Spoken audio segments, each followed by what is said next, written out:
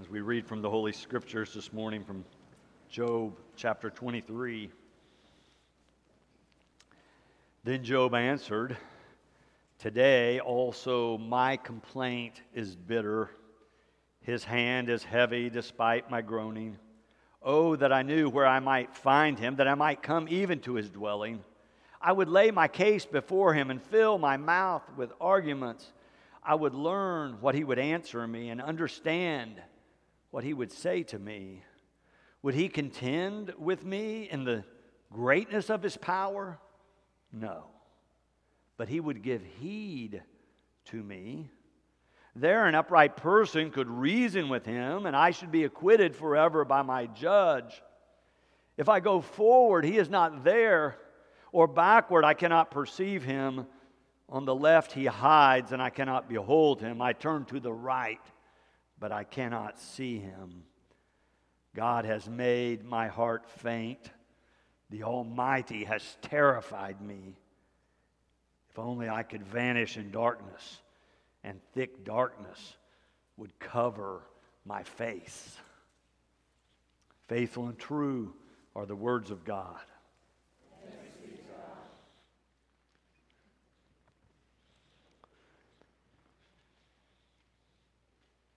The birth of a child into a family is one of the most exciting things that can happen to a human being, I think.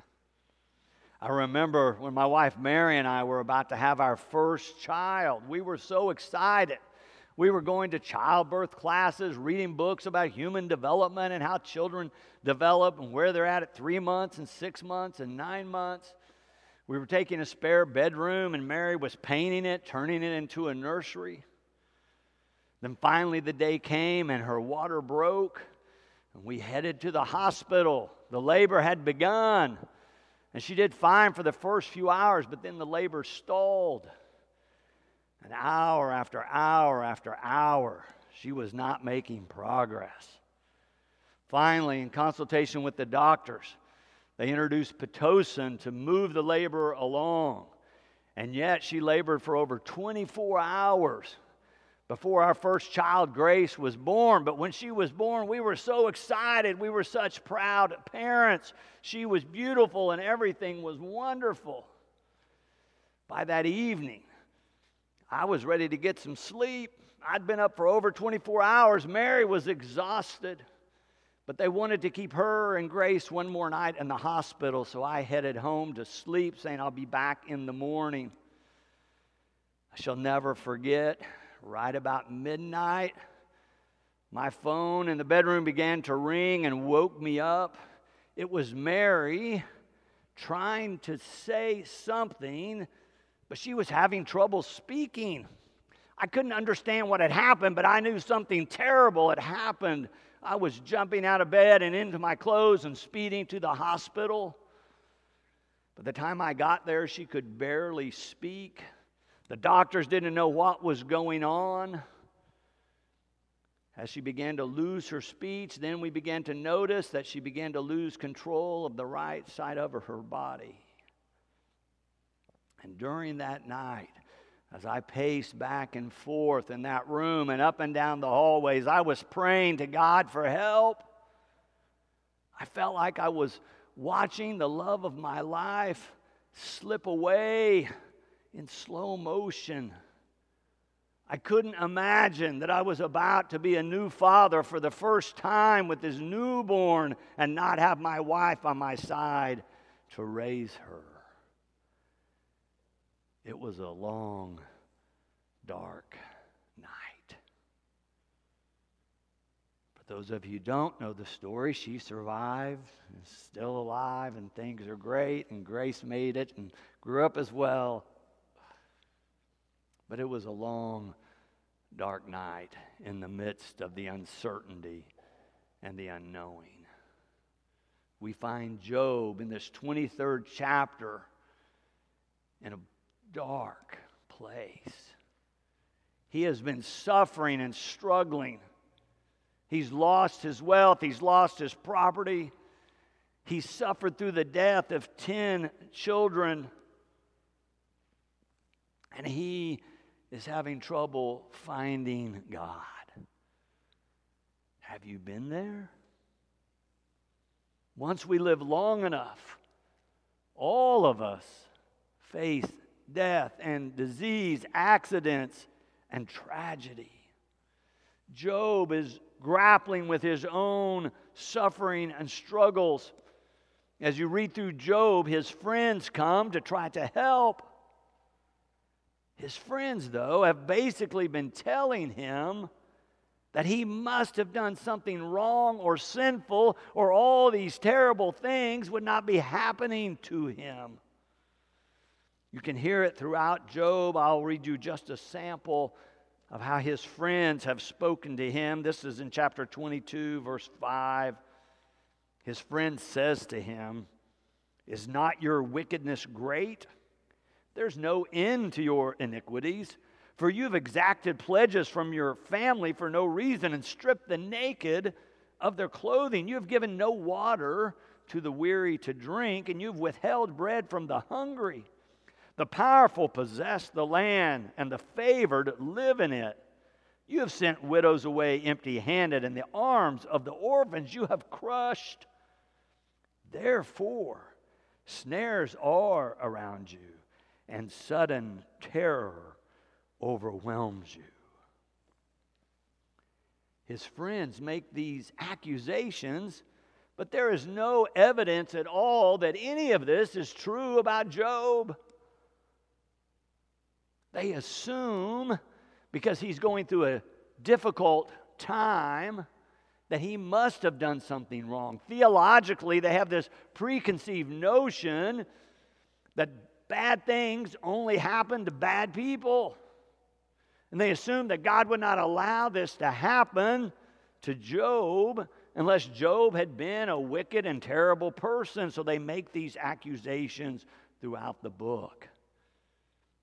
But if you were here a few weeks ago where we were reading earlier in Job, you'll remember that we've already been given the perspective from heaven as God affirms that Job is in no way guilty of any of this. And Job maintains his innocence throughout the book. Today, we're to a chapter where Job is finally fed up with his friends accusing him, and he's calling for God. He wants to face to face with God. He wants to make his case. He wants to contend or complain or protest to God. But he says, "Oh, that I knew where I might find him, that I might come even to his dwelling. I would lay my case before him and fill my mouth with arguments. I would learn what he would answer me and understand what he would say to me." There, that is in God's presence, an upright person could reason with God, and I should be acquitted forever by my judge. He doesn't mind God judging him because he says he's innocent. But he wants to make his case with God to see if he can figure out why in the world such a righteous and upright person would experience such heartache and tragedy. In verse 5, he said, "I would learn," that is, if he could talk with God directly, "I would learn what God would answer me and understand what he would say to me." Job is maintaining his innocence all the while, despite all these accusations from others and the prevailing theology that they're presenting. But he wants more from God than that. He just doesn't want to maintain his innocence. He wants to understand more about where is God in the middle of all this. He has some options at this point. Since he cannot find God, he could give up and decide that there is no God. Some people choose that. You just have to kind of suffer in silence because there is no God to contend with. After all, if you cannot find God close, maybe there is no God at all. His other option is the one his friends are presenting, saying, "You are guilty. If you would just repent if you'd be a little more humble, if you'd be a little more transparent, if you'd be a little more honest, you would tell us what wickedness you had done, and you would repent before God, and all these terrible things would end. Job doesn't like either of those options. He chooses a third option. He is unwilling to give up on God, and he's unwilling to accept the suffering as his just rewards. He wants a deeper relationship with God. He wants to have a hearing where he can protest and complain and contend, but he cannot find God.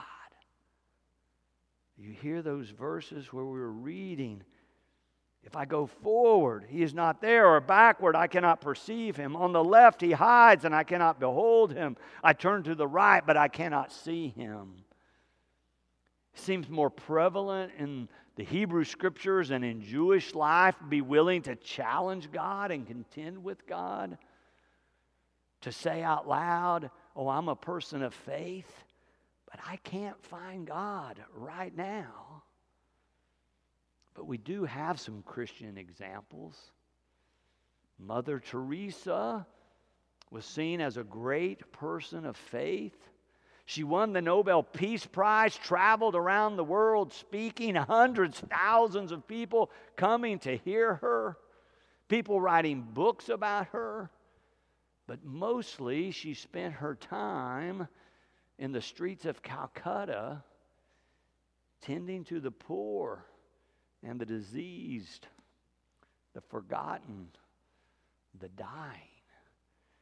She felt this call of God to leave education where she started and to be a sister of mercy, to tend to the people she found in the streets of Calcutta. And people were amazed at her faith. And I think we all assumed that she had this great positive faith. And then about a decade after her death, someone published some of her letters and some of her entries in her journal, and they were dark. And some people said, oh, she was a hypocrite. Others said, oh, she had lost her faith. I think neither of those are correct. I think she was a deep person of faith who felt the strong call of God upon her life, and yet saw some of the worst of humanity and struggled with that darkness. Listen to a few of the sentences she wrote. The longing for God is terribly painful, and yet the darkness is becoming greater. What contradiction there is in my soul. Or this, the pain within is so great. The place of God in my soul is blank. There is no God in me. In the darkness I abide. Lord, my God, who am I that you should forsake me? The one you have thrown away as unwanted, unloved. I call, I cling, I want. And there is no one to answer. No one on whom I can cling. No. No one. Alone. The darkness is so dark, and I am alone.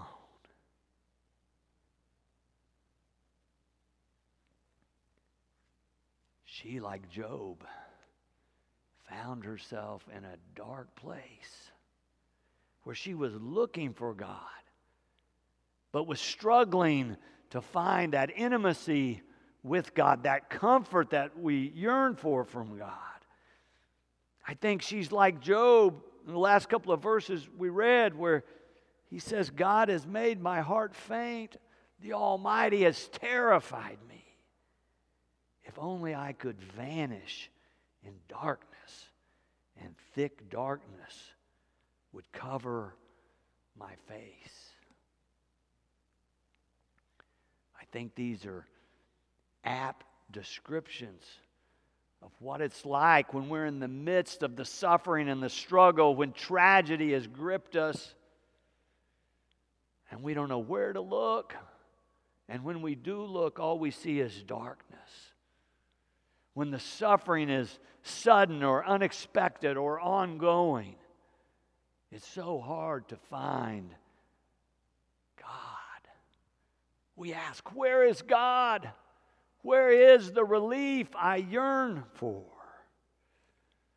Job says to us, relief is elusive in the midst of suffering and grief. I even think of Jesus on the cross at a time in his life where he's been betrayed and beaten. He's been tortured and now tied to a cross to die a slow, miserable death. As Matthew and Mark tell the story, they record this final gasp from Jesus, quoting Psalm 22, saying, my God, why have you forsaken me?" Even Jesus is looking for help from God in the midst of such a dark and terrible time. In the midst of his own pain and suffering, he's wondering, is God available or is God absent? Is God here or not? The Apostle Paul writes about Christ's suffering as well as his own suffering. In one letter early in his ministry, he writes about Christ suffering as an emptying of himself, as a revelation of God's love for us. And then later in his life, after he's suffered much and other Christians are suffering as well, he's writing a letter to the early Christians at Rome. And he gets to this part where he's reflecting on suffering and what are we to say in the face of it. In chapter 8, Paul writes, "Who will separate us from the love of Christ?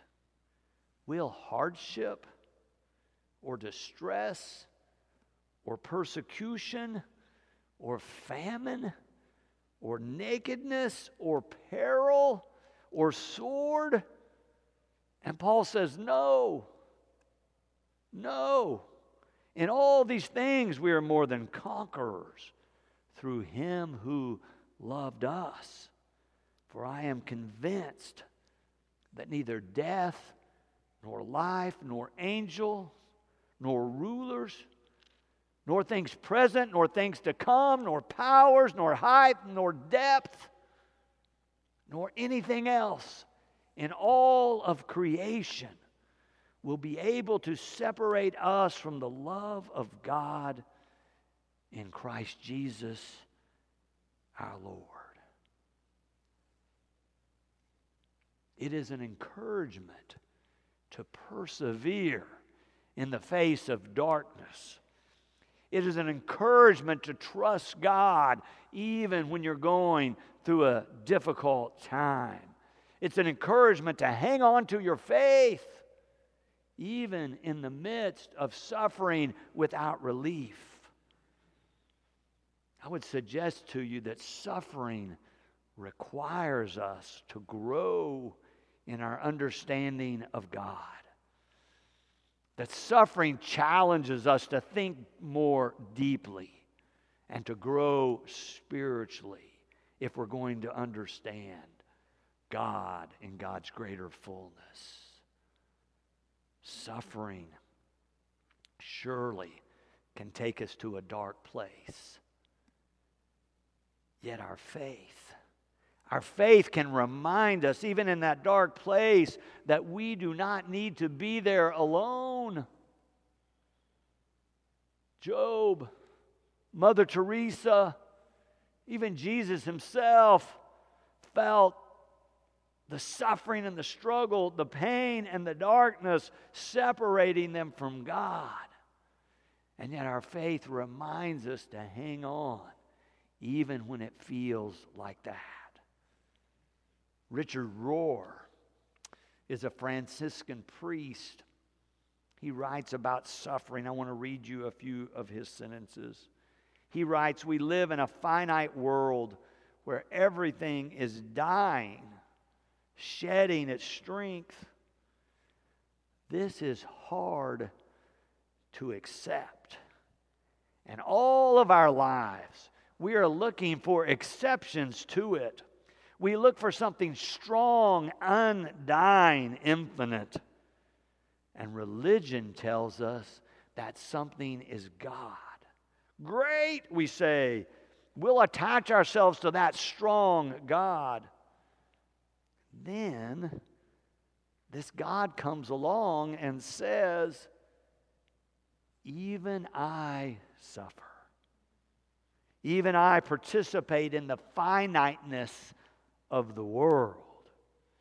Jesus offers us a different view, a God who is in fact a poor, vulnerable, and a humble one like himself. The enfleshment and suffering of Jesus is saying that God is not apart from the trials of humanity. God is not out there aloof. God is not a mere spectator.